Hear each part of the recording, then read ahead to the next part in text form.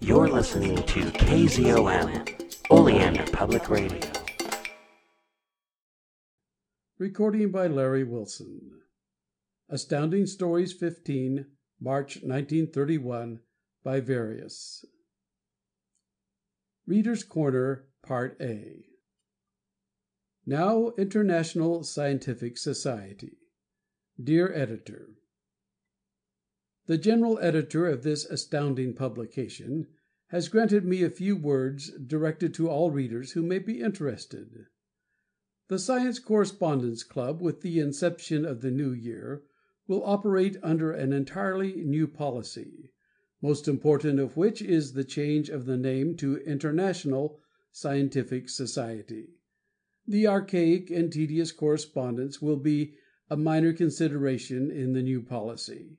Our publication and form letter methods of communication keep all members fully informed as to up-to-date news of the Society. Affiliation with the Verein für Raumfahrt in Berlin has been accomplished also.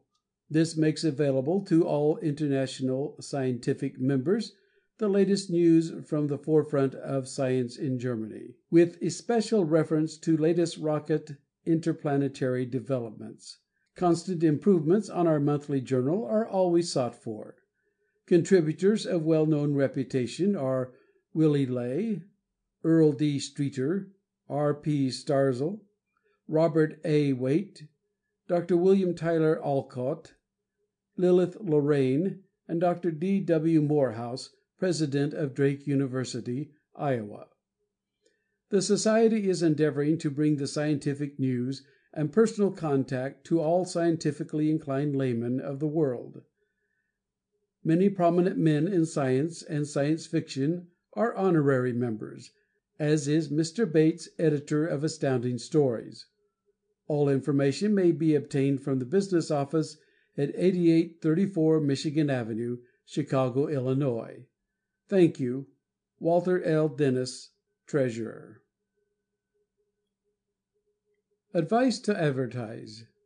Dear Editor: Astounding Stories makes me tickle the typewriter keys to tell you what I think about your magazine.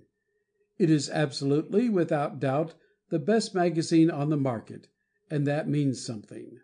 I have only been acquainted with Astounding Stories since May. Since then I have had greater pleasure in reading them than anything else. And to my sad disappointment, I missed the first 4 issues, but I've read every story since. The first story I read was The Atom Smasher, and I considered this very good. The majority of your stories are very good. Occasionally a poor one will mix in, but I know we all regard this as only a slight error. I suggest that it would be to your advantage to advertise Astounding Stories more than you do, because it was by mere accident that I came in contact with it, and it has happened to others the same way. You would see the increased numbers of copies sold if you make special advertising a part of your business. The reason I suggest this is because I know what your future readers are missing if they don't read Astounding Stories. Here's wishing you success in continuing to publish the best stories. Walter Oathout, 91 College Avenue, Troy, New York. Cut That Romantic Stuff. Dear Editor: I am accepting your offer to come over to the Reader's Corner, and I am coming over in 2 ways, as you will see by my address. First of all, I must say that I raise my hat to you and your co-workers for having brought out another science fiction magazine, a real benefaction to readers like myself who thrive, as it were, on such stories. I can tell you my eyes grew big with delight when I saw the first number, to me, of Astounding Stories. Mille merci. Why don't you try publishing a thick quarterly? My favorite authors are A. Hyatt Verrill, J. W. Campbell, Jr., Miles J. Breuer, M.D., Captain S. P. Meek, Ray Cummings, Arthur J. Burks, and Edmond Hamilton. If you get stories by these for your magazine, it will continue to prosper, as they are excellent writers, and the first four have fine science in their tales. I have had only 3 copies of Astounding Stories, and the tales I like best are Vandals of the Stars, the serial Brigands of the Moon, Monsters of Moyen (this was most interesting), The Ray of Madness, The Soul Snatcher, and The Jovian Jest. This last, though short, I thought to be very good, and it gave one furiously to think, too. While I like all kinds of Science Fiction, I have a special preference for interplanetary and fourth dimension stories. Now, having handed out 1 or 2 bouquets, I am going to sling some brickbats. Doggone it, but why don't you cut out some of that romantic stuff in your stories? Goodness knows, but one has enough of love and the ubiquitous heroine in other tales without this sentimentality entering into Science Fiction. Indeed, that is the biggest criticism I have of Astounding Stories, and I do honestly wish that if you have absolutely got to give the stuff you would confine it to half the stories. Half and half. That's fair, isn't it? If you will publish this letter, which I should like you to do, it would draw to the notice of the other readers that I am always very pleased to correspond with any of them on science and science stories. Now I'll dry up, wishing you the very best of sincere wishes for the continued succession of your, or rather our, little treasure, Astounding Stories. Glenn Owens, 20 Rugby Road, Newport, Manitoba, Canada. No, sir, no half pints. Dear Editor: I have been reading Astounding Stories for some time, although this is the first time I have written, and I want to say it is one swell mag. I like all of its stories, though I like the ones of adventure and other planets and in strange lands best. But listen, I don't want any by a few half pint authors I know of that write for a few other quarter pint magazines. Let's have some more by such as Victor Rousseau, Captain S. P. Meek, Arthur J. Burks, Murray Leinster, and R. P. Starzl. Also Ray Cummings. Here's to them and to the best mag on the market. Remember, no half pints. Boyd Goodman, 2801 Laclede Street, Dallas, Texas. Out of Curiosity. Dear Editor: Seeing your magazine on the newsstands the other day, I purchased it out of curiosity to see whether it was just another magazine or something out of the ordinary. Being a reader of other Science Fiction magazines, I was surprised to see how much better Astounding Stories turned out to be than the rest. Ever since that first issue I have been a steady reader of Our magazine. I think that one of the best improvements that could be made is to cut all the pages even. Wesso sure is a dandy artist. Try not to lose him. I for one am very much in favor of reprints. I think they would very much increase our circle of readers. Some of your best authors are S. P. Meek, V. Rousseau, Ray Cummings, and S. P. Wright. Let's have some more novels by those authors, please. E. F. Hittleman, 3400 Wayne Avenue, Bronx, New York. Or what have you? Dear Editor: I've just finished reading the October issue of Astounding Stories, and am convinced that the magazine is getting better and better.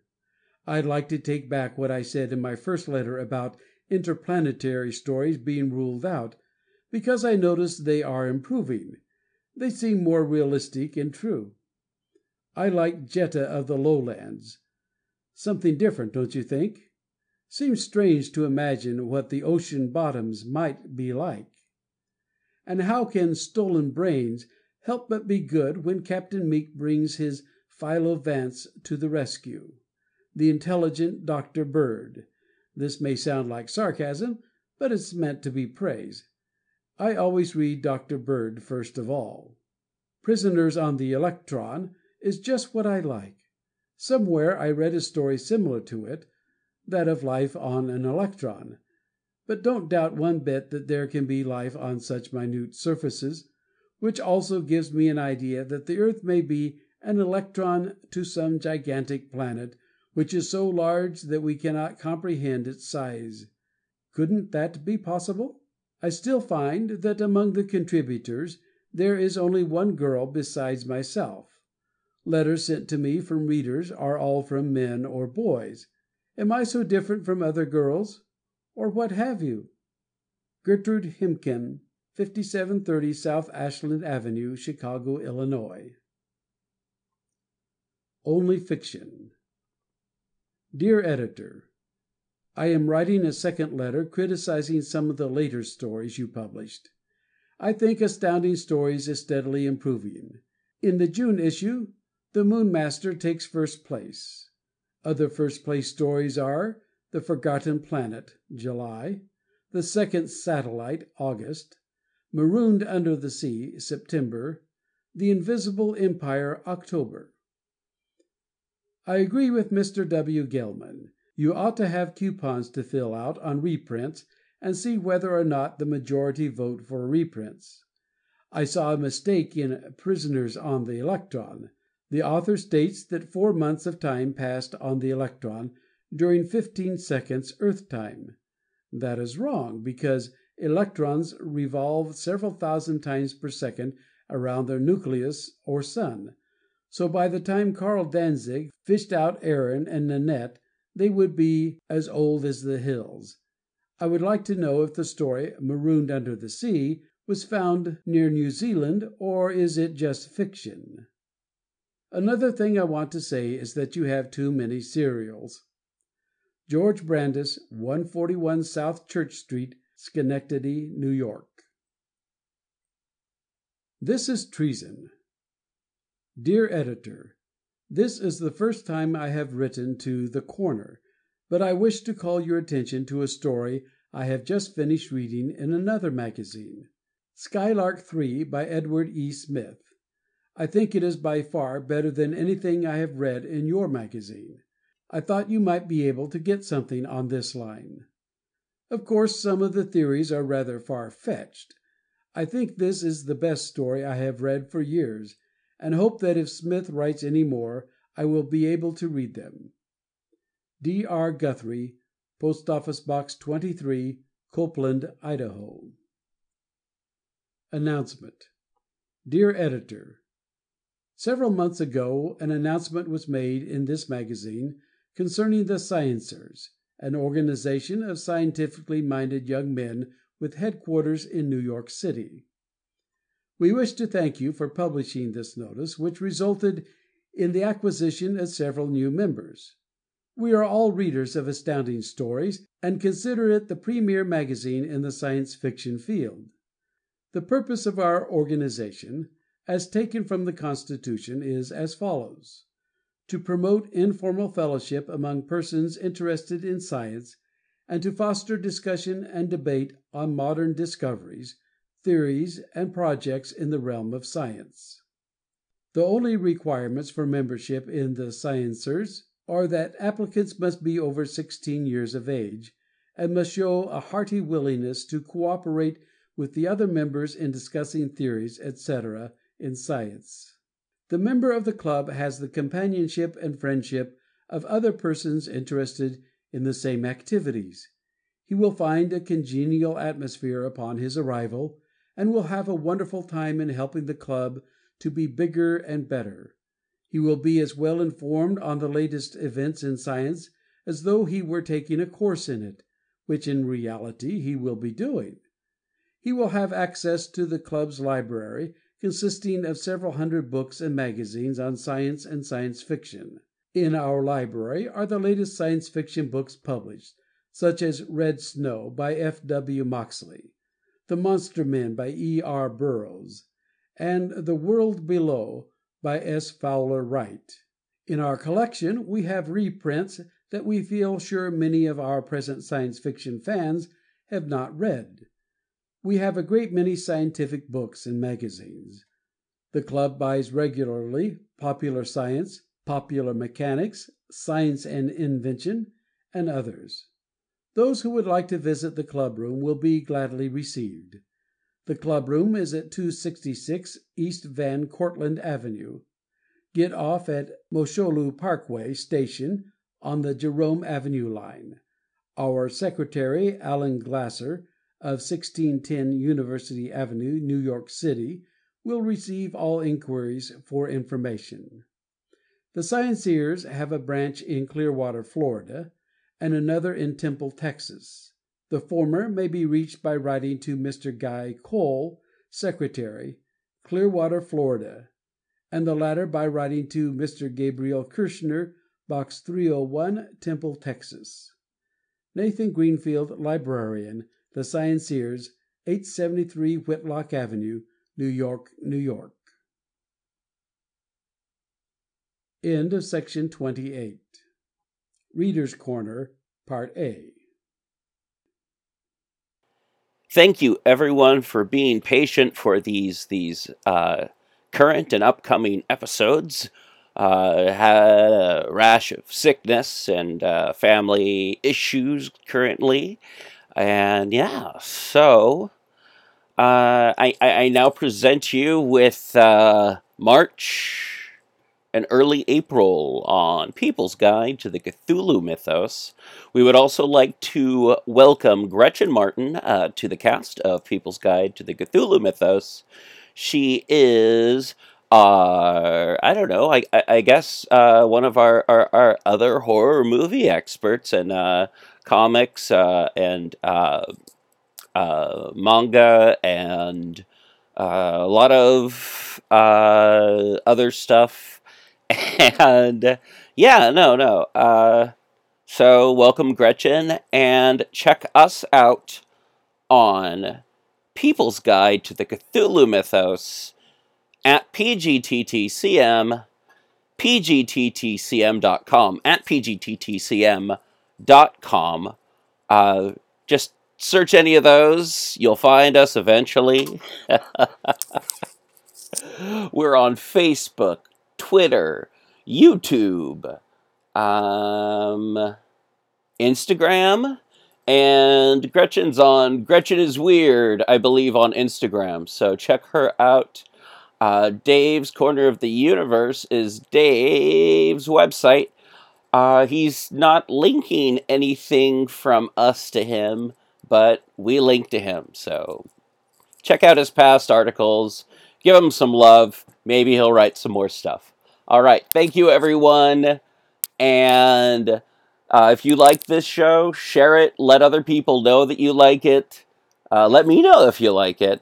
You can contact us at pgttcm@gmail.com. If you SASE us a envelope, we will send you some stickers or something. And yeah, so thank you. Message me for address, and we'll talk to you in the future. And keep it weird. Stay squiggly. And yeah.